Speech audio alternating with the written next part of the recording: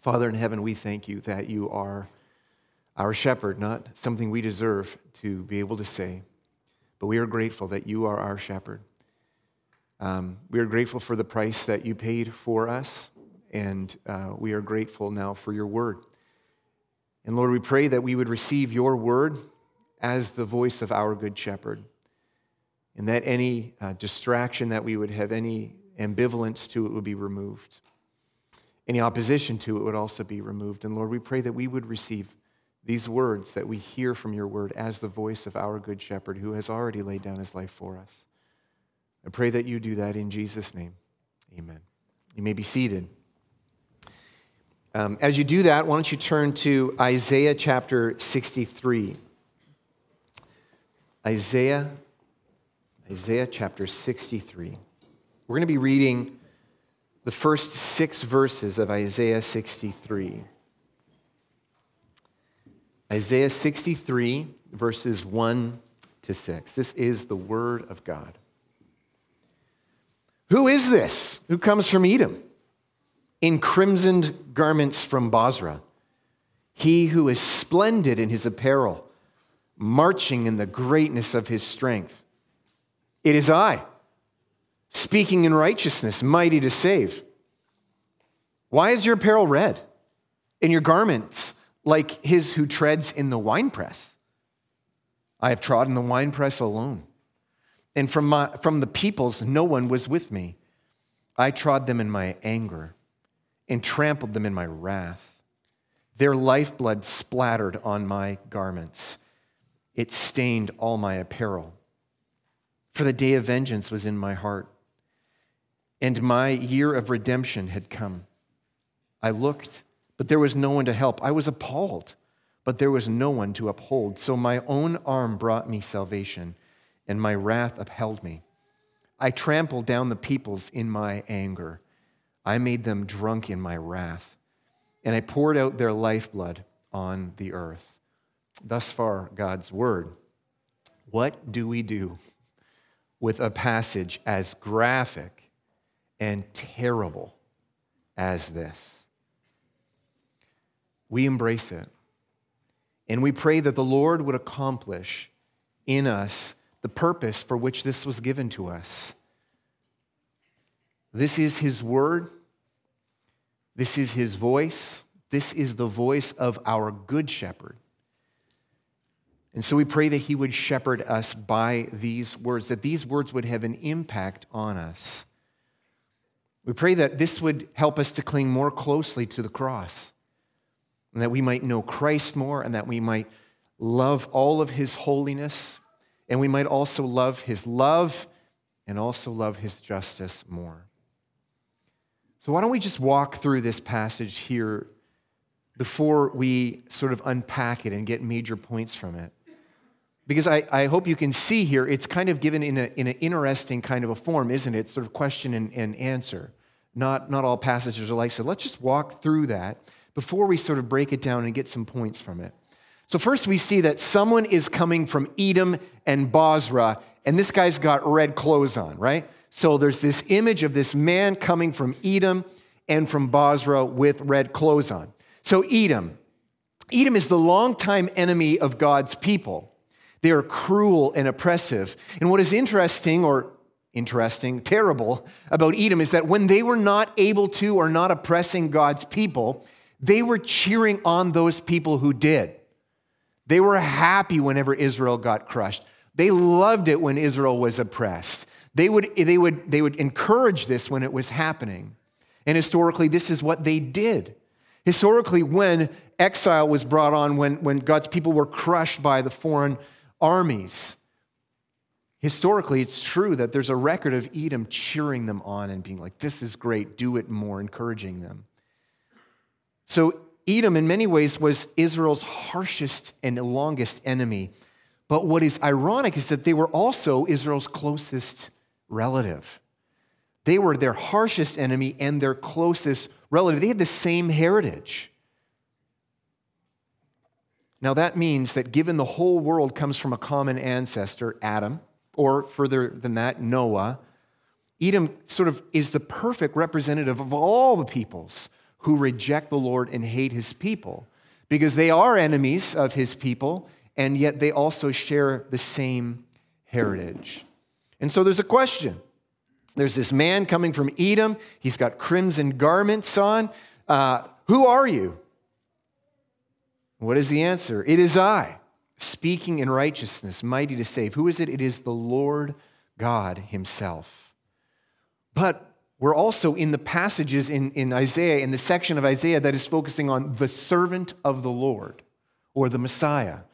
And so we know that it is the Lord God, but it's also the servant of the Lord. It is both the man, the servant of the Lord, and God. It's both God and man. And so we know that this is the Lord Jesus Christ. And now the next question is in verse 2, you see the question there. Why is your apparel red?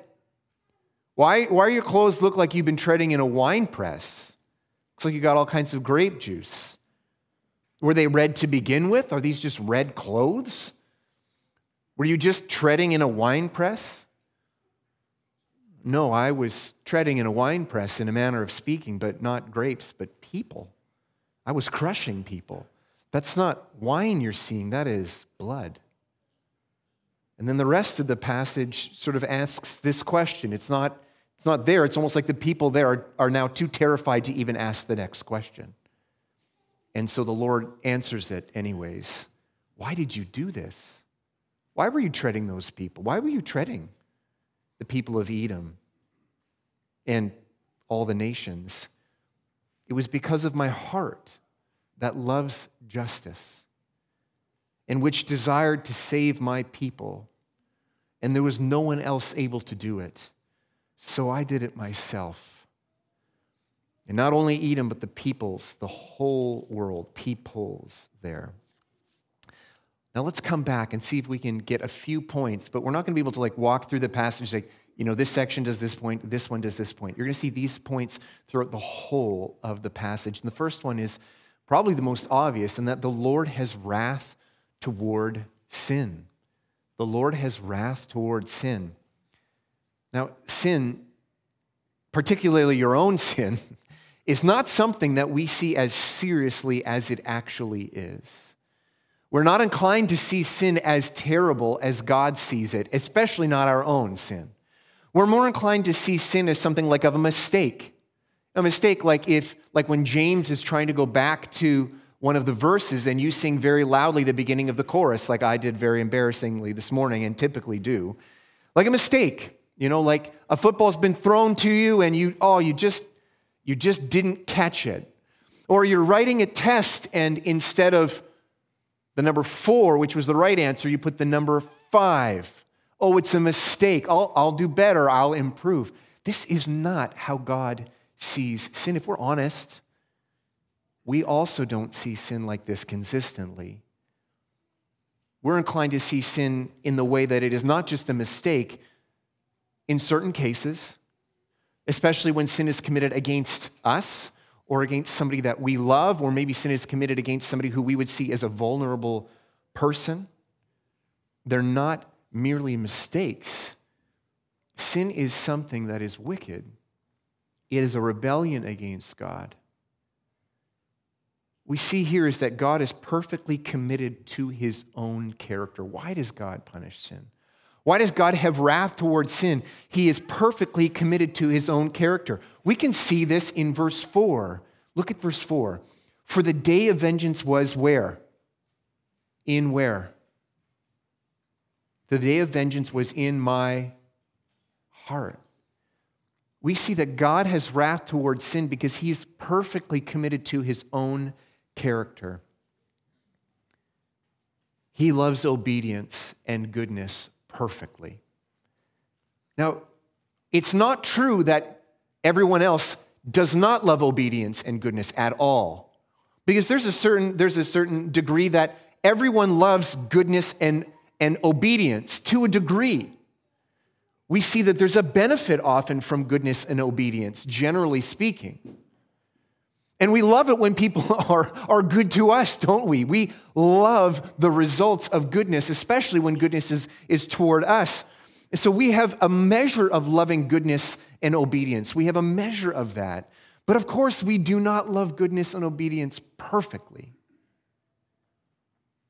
The corresponding truth to that is that God hates disobedience and evil, and he loves them to an infinite degree. He hates them to an infinite degree. He hates disobedience and evil perfectly. Now, we can see this is true of us to a degree, don't we? To a degree, we hate disobedience and evil, especially when this evil is directed toward ourselves. We hate it when people are evil toward us. We hate that. But we don't hate it perfectly. We don't hate it often for the right reasons. We hate evil toward us simply because it produces bad results in us, not simply because it was evil. But God is not like us. He hates disobedience and evil infinitely and perfectly. And he loves obedience and goodness infinitely and perfectly. God loves justice perfectly. The world typically has this pendulum from a hatred of justice to a love of justice, and a hatred of justice and a love of justice. And I think it's probably not wrong to see that the world right now in certain areas is in the pendulum swing toward a love of justice. Not God's version of justice, but let's kill these people, let's cancel them, let's make sure they have no way to repent, no way to improve their lives. Let's ruin the rest of their lives. They should be locked up or killed or put away forever. There's no improving a man such as this who's done such a thing. It's cancel culture. And so we have it within our human nature to love justice and to long for it. When a crime has been committed, that must be punished. We want that to happen. But of course, we don't love justice perfectly, do we? We don't hate injustice perfectly. But God is not like us. He loves justice perfectly, infinitely, and he hates injustice perfectly and infinitely. We don't love it when we are unjust, and we don't love the idea of receiving justice for our own injustice, do we? So we can be sure that our love of love, our view of love, pales in comparisons to God's own love. God's own view of love compared to ours makes ours look like nothing. And we can also be certain that our view of justice also pales in comparison to God's own view of justice. And so we see here we have a metaphor of the wine press. There's the metaphor of the wine press. And a wine press would have been a big vat, or there's different versions of it, but a big, huge, call it a bucket. Not usually a bucket, but this huge thing that a few people can go into, and they fill it with grapes, and then how do you get the wine, or how do you get the grape juice out of it? What do? You trample on it, and you crush all of those grapes, and you tread on these grapes until wine or until grape juice is produced. And in this metaphor here, we see that God is the one treading on the grapes in the winepress, and it is sinners who are those grapes.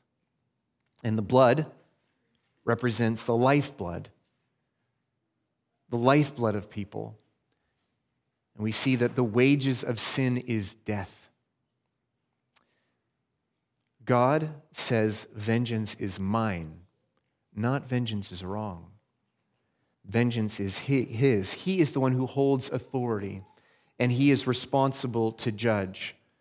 Now we can see this a little bit here. We have certain authorities in our culture, in our government, don't we, that are responsible to bring justice. And so if somebody commits a crime against you, it's not wrong to want justice to be done. What would be wrong is to take vengeance yourself. We call that vigilante justice, when you're just settling a personal grudge. So it's not really the question of does this person deserve to be punished, but is it that person's right to do that? Should they want to take revenge? Should they want to take matters in their own hands? Or should they leave it to the one who is responsible for that? Wait for the police to make an arrest and for the criminal justice system to bring that person to justice. And so we see that because God is the creator of all things, the sustainer of all things, the God of all things, he alone is the judge. And that means that when he brings vengeance against sin, when he has wrath towards sin, it's not a personal vendetta. He's doing this in his role as creator and ruler and sustainer and also judge of all things. And God is patient. This is true. The fact that the world is continuing on is proof of that. Though he is patient, he promises not to leave the guilty unpunished. While he is being patient, he is kind to those who are under his wrath, who are facing the sentence of his wrath, who deserve it. He is kind while he is being patient and waiting. He's giving food and water, joy and laughter, family, sunrises, sunsets to both the just and the unjust. But we're not to conclude from this that he will not judge, or that he has forgotten to bring justice, or that he doesn't actually have wrath toward both the sin and the sinner. You've heard that phrase, hate the sin, love the sinner. Well, that is true in terms of the command for us. But you can't make that claim from Scripture itself. Psalm 5, 4-5, for you are not a God who delights in wickedness. Evil may not dwell with you. The boastful shall not stand before your eyes because you hate all evildoers.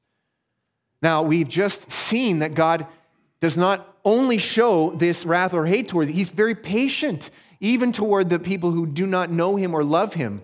He has shown such great kindness, and he has shown love toward these people. But the reality is that God's hatred of sin is also a hatred that is directed toward evildoers and sin. We can also see here that sin is not its own punishment. Sometimes this is the argument that's made. Sin is its own punishment. Sin, punishment for sin is sort of like the consequences for sin. You've lied to a lot of people, and now what happens? The consequence, no one trusts you. Oh, look, that's a punishment for sin. Well, that actually is true. It's not enough, because we see in this passage that God is actually actively involved in this. He's not saying the consequences of sin are the punishment. How many times in this passage is the word I used? Or mine. I have trodden, my anger, my own arm. I trampled, I made them drunk in my wrath. His garments are covered. Dear friends, dear church, dear believing guests and unbelieving guests, this passage reminds us of the sobering truth that God has wrath toward sin. All sin. And not just the kinds of sin that other people have done. God has wrath toward the kind of sin that all of us have done. Our second point is this: the Lord Jesus alone is worthy to judge. I wonder if you noticed in this passage, there's a couple of places where he looks to see, he looks to find somebody. I looked, verse 5, I looked, but there was no one to help. I was appalled, but there was no one to uphold, so my own arm brought me salvation, and my wrath upheld me. There's no man worthy to judge. There is no man worthy to judge, because all have fallen short of the glory of God. This is a truth from Scripture. All have fallen short of the glory of God. And yet God had made mankind to be the crowning jewel of creation. The crown of creation was mankind. He created us to image God, to rule and subdue the earth. The world was created to be ruled by God, but also to be ruled by a man in God's image. This is how the world was meant to be ruled, by God primarily, but then through God by a man in his own image. And yet all of those men have sinned. In Adam we've all sinned, and then we've sinned continually through that. So there's no one worthy to take this role as the human judge, to execute justice and judgment. No one is worthy. No one was worthy. God says, God looked. Where were there anyone innocent enough to actually take this role? I looked and I could find no one. Well, tell me if this doesn't remind you of Revelation 5. Go to Revelation 5. Go to Revelation 5. God looking, is there anyone who can bring this judgment? Anyone worthy? Anyone worthy to do this thing? Revelation 5, verse 1. Then I saw in the right hand of him who was seated on the throne a scroll written within and on the back, sealed with 7 seals. And I saw a mighty angel proclaiming with a loud voice, "Who is worthy to open the scroll and break its seals?" And no one in heaven or on earth or under the earth was able to open the scroll or look into it. And I began to weep loudly because no one was found worthy to open the scroll or even look in it. And one of the elders said to me, "Weep no more. Behold, the Lion of the tribe of Judah, the Root of David, has conquered, so that he can open the scroll and its 7 seals." And he looks. Does he see a lion? No, he looks and he sees a lamb. The lamb who was slain. And so we see in this passage that God himself is going to do it by his own arm. And so he took on humanity. God the Son became human. He took on human flesh and bone, as we saw, human flesh and bone, and he took on a human soul as well so that he himself could do this. What does this mean about Christ? The only human worthy to judge. First, this means that Christ alone is able to create moral laws. He's the only one to be able to create moral laws, to be able to bind the consciences of men and women. He's the only one who has that authority. He's the only one to be able to declare this is right and this is wrong. This is wicked and this is good. We are not left to ourselves to do that. We're not left to a common consensus. We're not left waiting to see where society will go so that we don't get left behind. We're not hoping to get caught on the right side of history, and we don't fear being on the wrong side of history. Christ and Christ alone has the authority to be the judge, to say what is good and what is evil, what is wicked and what is pleasing to God. No one else has that authority. And friends, you do not have that authority yourself over what would be a good thing for you to do or a bad thing for you to do. Christ alone has that authority. The second thing we're to see is that we are to use judgment. From other passages of Scripture, we are to use judgment, use discernment to actually judge. But when we do so according to God's law. It's not like we can say, "Oh, I can't judge another person." No, that's not what he's saying. We can say that somebody committing rape, that is wicked and wrong. We can make that judgment. But we don't do it because we don't like it or because society has decided in this moment it's bad.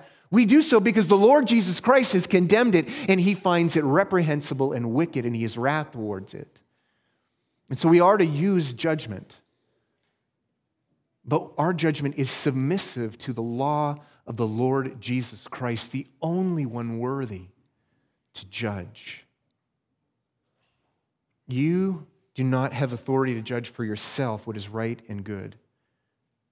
This is the Messiah's responsibility to judge the nations, to bring God's justice, to clear God's name as the perfect judge. To bring a response to the question, look, if God is good, why is there evil? Why is there wicked people if God is a good judge?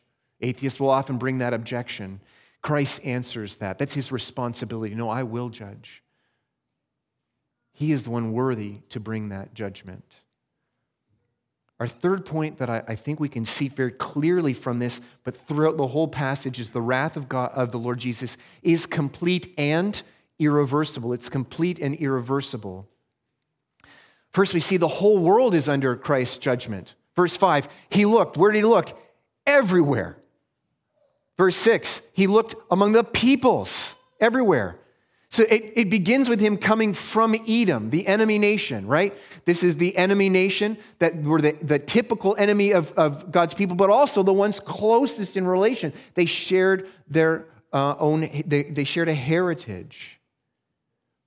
And this point is that no one escapes the justice of God. we see it's complete. How do we see it's complete? Look at verse 5. Verse 5, I looked, but there was no one to help. I was appalled, but there was no one to uphold.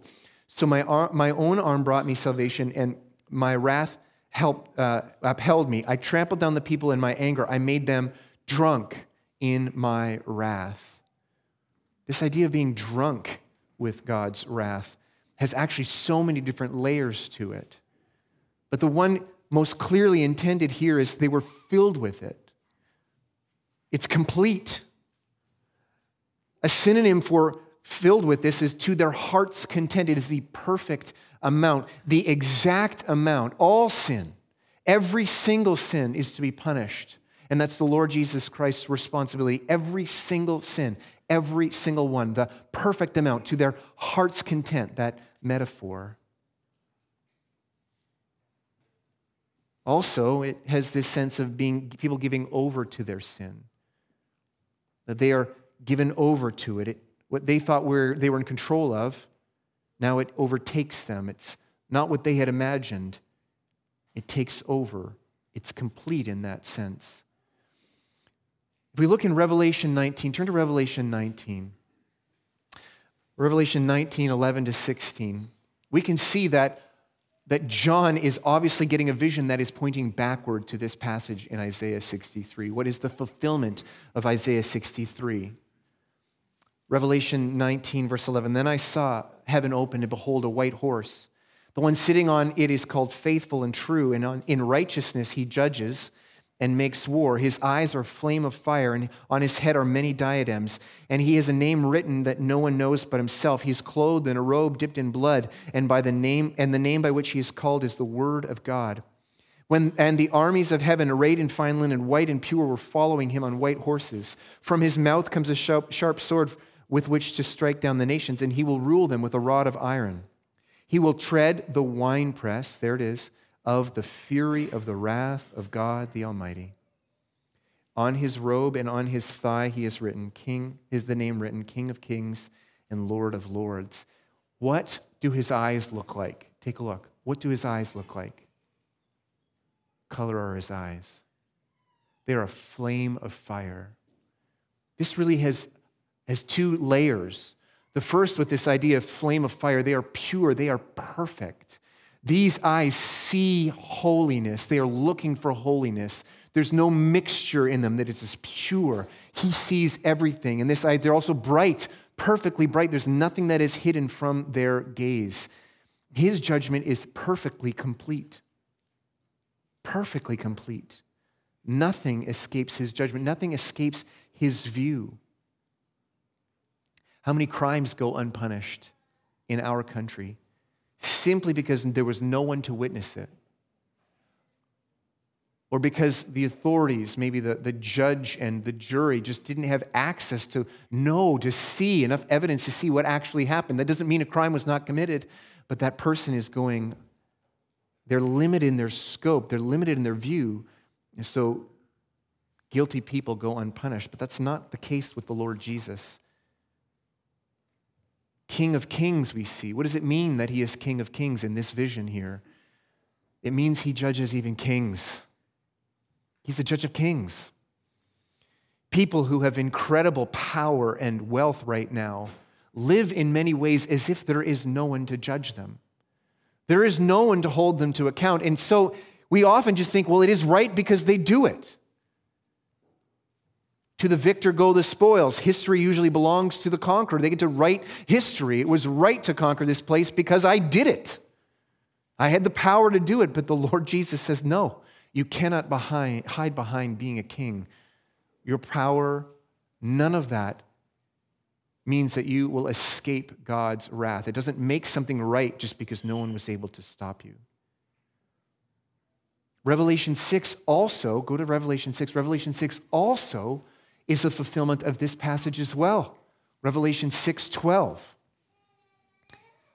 I think you're probably seeing in our walk through Isaiah that there's more quotes from the Old Testament in Isaiah in Revelation than there are verses. Revelation 6:12 to 17. And then when he opened the sixth seal, I looked, and behold, there was a great earthquake. The sun became black as sackcloth, the full moon became like blood, And the stars of the sky fell to the earth as the fig tree sheds its winter fruit when shaken by a gale. The sky vanished like a scroll that is being rolled up, and every mountain and island was removed from its place.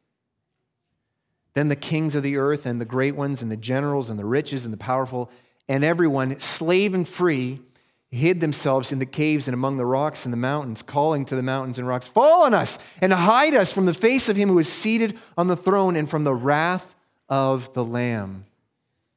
For the great day of their wrath has come, and who can stand?" What were removed? What were removed? Mountains and islands. This is a theme that is often used to prophesy the Lord's return. Positively, we've seen already, Isaiah uses this, that mountains are removed and islands are removed, obstacles are removed. It's positively used. In fact, nothing's going to stop the Lord from getting his people, from saving his people. No boundaries are going to stop people from coming to Zion. Because all you need to go to Zion is to have the gospel preached to you, and you believe, and you are part of Zion. Zion extends to the ends of the earth. There's no boundaries. Nothing can stop the Lord from collecting his bride, the church, from saving people from all nations. Mountains aren't going to stop him. Oh, people are on an island. Oh, that's going to have to stop him. That's not stopping him. There's no place where the gospel can't reach and save people. But it also, here we see the negative side about the mountains and islands being removed. If you were on the run from an authority, what are two places that you'd love to go to be able to try to escape? Oh, I'd try to find an island, or I would try to find a mountain. And we see here, this is what people are doing. Maybe I can escape him. Please, mountains fall on us. But he's saying mountains are gone, islands are gone. You can't escape from the justice from the Lord Jesus. Now, it is literally true that you can't go to a mountain to hide from Christ.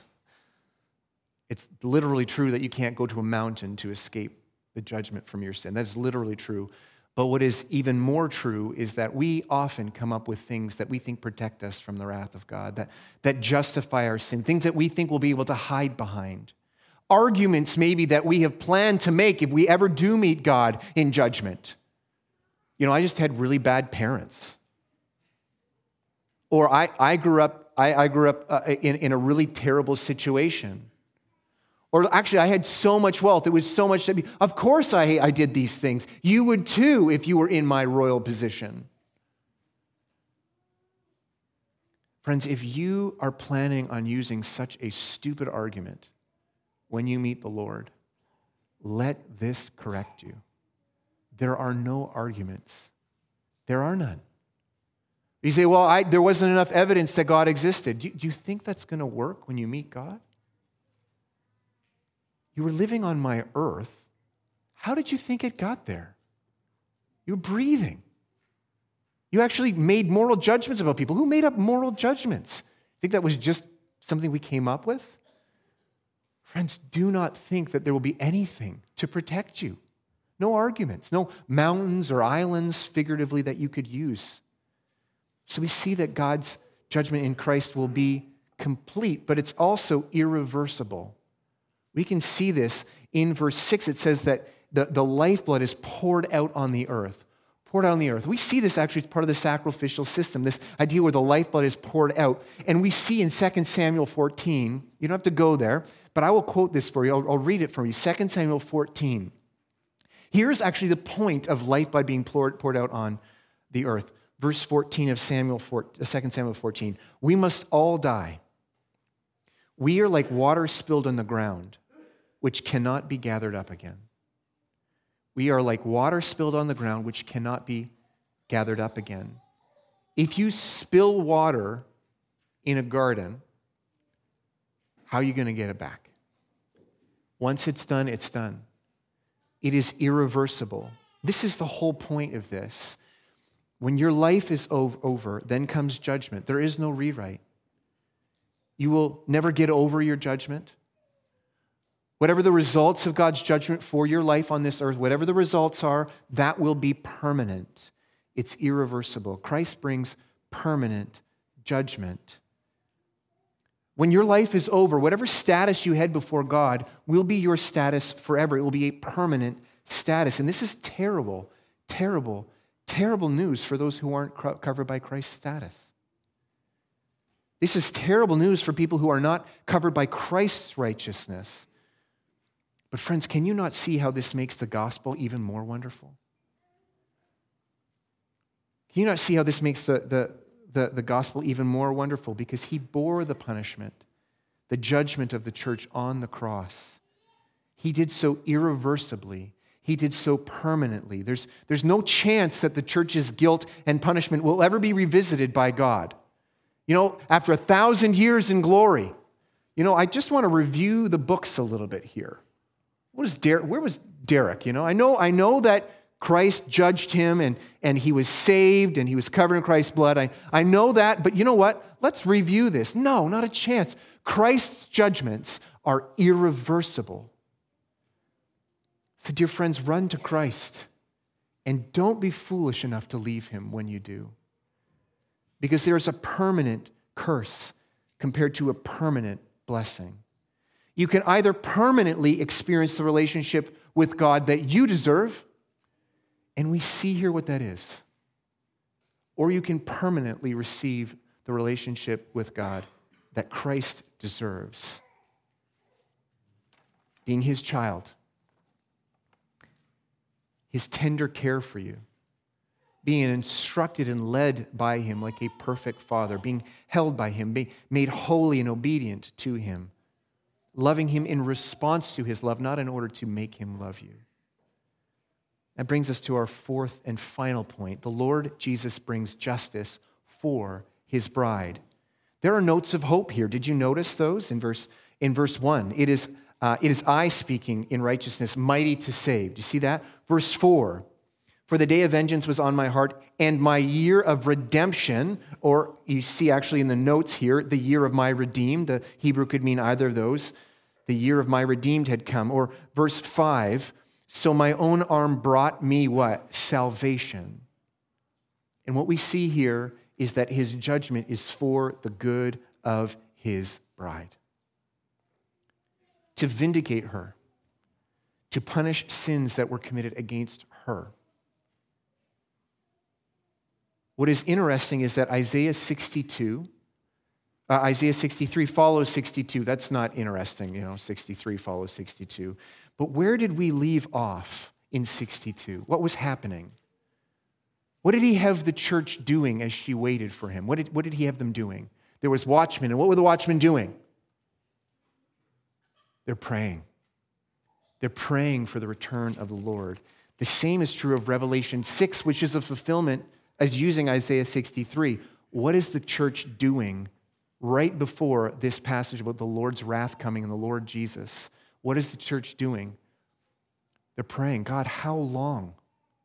How long before you avenge the blood that was, the crimes that were committed against us? How long until you judge the wicked who have attacked your own name in the church? And the Lord says, just wait.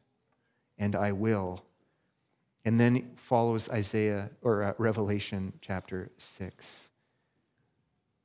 So it is appropriate for the church to cry out to the Lord, please return, Maranatha. Come to judge the living and the dead. It's even appropriate for us to long for justice to be done, that all the crimes that have not been punished, all the sins that have not been made right, all of those things. It's good for us to long for justice, but as we do so, we have to remember that but for the grace of God go we.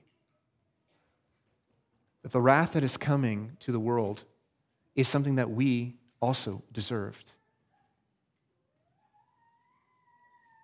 And our sin deserves God's wrath just as theirs does. And the other thing is this, that we must be satisfied. Our sense of justice must be satisfied if the Lord chooses,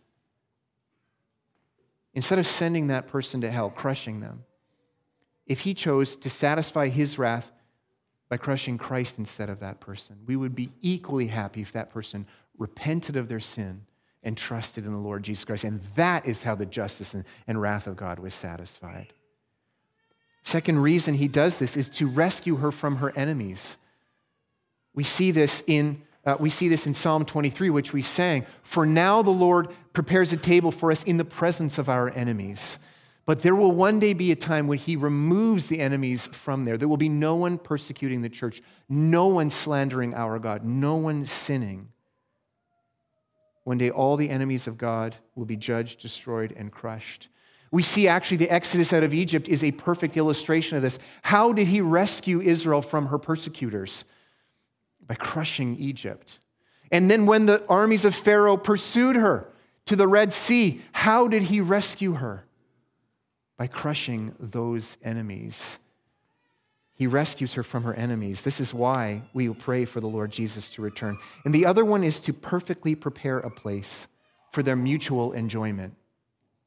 We've said elsewhere that all the passages that talk about the Lord Jesus and the church as his bride, and then the new heavens and the new earth, the glory that awaits them, it is so much like the Lord has married a bride and he prepares a place for them to have an eternal honeymoon where they can just enjoy each other in peace.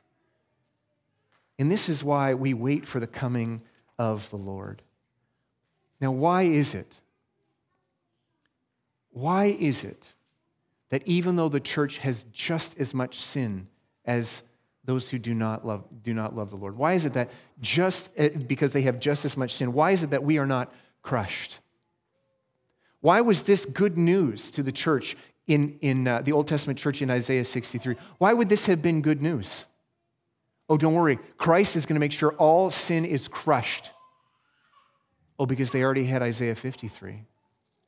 Who's crushed in Isaiah 53?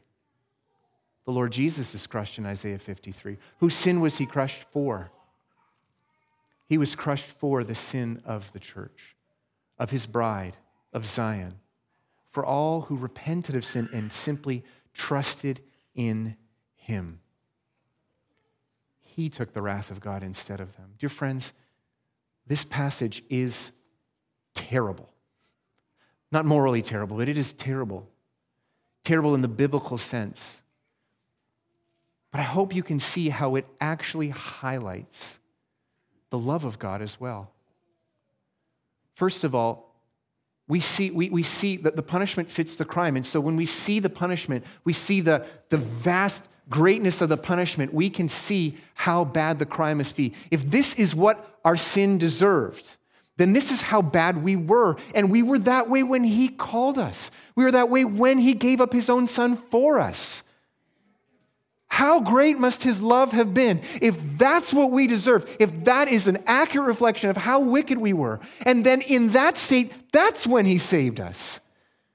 Dear friends, that is exactly the state you were in when Christ called you. He called you while you were his enemy. Not just a neighbor who he had a beef with, but enemy, this kind of enemy, as described here. But it also shows the lengths to which Christ came or went to save us.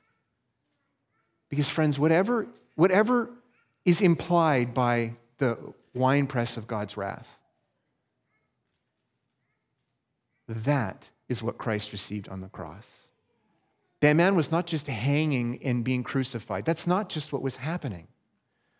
While he was there, he was being tormented by the wrath of God. All that we would deserve, whatever crushing would happen to us in hell, God crushed Christ instead of us. Only unfathomable, infinite love would cause him to suffer that for enemies. That is exactly what he did. He drank the cup of God's wrath instead of us, so that we instead could drink the cup of salvation, the cup of rejoicing, the cup of wine, the kind of wine that you'd have at a wedding banquet, because he drank the cup of wrath instead of us. And now, friends, you can get all upset at God as a judge. I'm very upset about that, but I'm telling you, that mountain isn't going to stand in heaven. I'm not going to be judged because I'm mad at God for being a judge. It won't. You have seen the wrath of God here, but you've also seen the love of God. And the choice is yours. You could either meet the Lord in judgment, bearing your own sin, or you could run to Christ, and he bore your sin and judgment instead of you. I hope you can see how this leads us right to the Lord's Supper, where the bread represents the body of the Lord Jesus that was hung there, being crushed instead of us. And the juice, the cup, the wine represents the blood of Christ that was poured out while he was being crushed instead of us. It represents the Lord's promises to all who believe that if, in fact, your faith is in the Lord Jesus, that you will not be crushed, though you deserve it. You will not be crushed, but his promise is that his son was crushed instead of you. And so if your faith is in the Lord Jesus, this is it's dead. I'm pretty sure it's dead. This is a visible promise that God is making, not to all who take it, but to all who believe that his son was crushed instead of us. And as the Lord's Supper was given to the church, to churches to celebrate, if you are part of a church, if you've been added to a church by faith, by them hearing of your faith in the gospel and then saying you are part of our church because of your faith, if you are a member of a church by faith in the gospel, member of our church, or if you're a member of another church that preaches the same gospel, we'd invite you to take the cup, take the bread, as God's promise to you that your sins have been paid for, not by you, but by the Lord Jesus. I'm going to call the elders to come forward as we pray, and Lord would prepare our hearts to celebrate. Father in heaven, we do thank you for even very difficult messages, terrible messages that we would not have wanted to hear. Thank you for opening our eyes, for turning the lights on to see exactly how bad sin is, because we wouldn't think of it that way, because it implicates us as well. And thank you, Lord, that this is not just bad news. The bad news also comes with good news, that Christ was punished instead. What great love. And Father, I pray that the bread and the cup, Lord, I pray that your promises that are symbolized by them would be believed today. I pray that they would make us turn from the things that you hate, because we've been saved from them. These are the reasons that the wrath of God is coming. So, Lord, I pray that you would work in us repentance and also faith in Christ. If there's anyone here who does not yet know you, who is under your wrath, Lord, I pray that they would flee. They would flee to Christ and find a faithful Savior. I pray that you do all of these things in Jesus' name. Amen.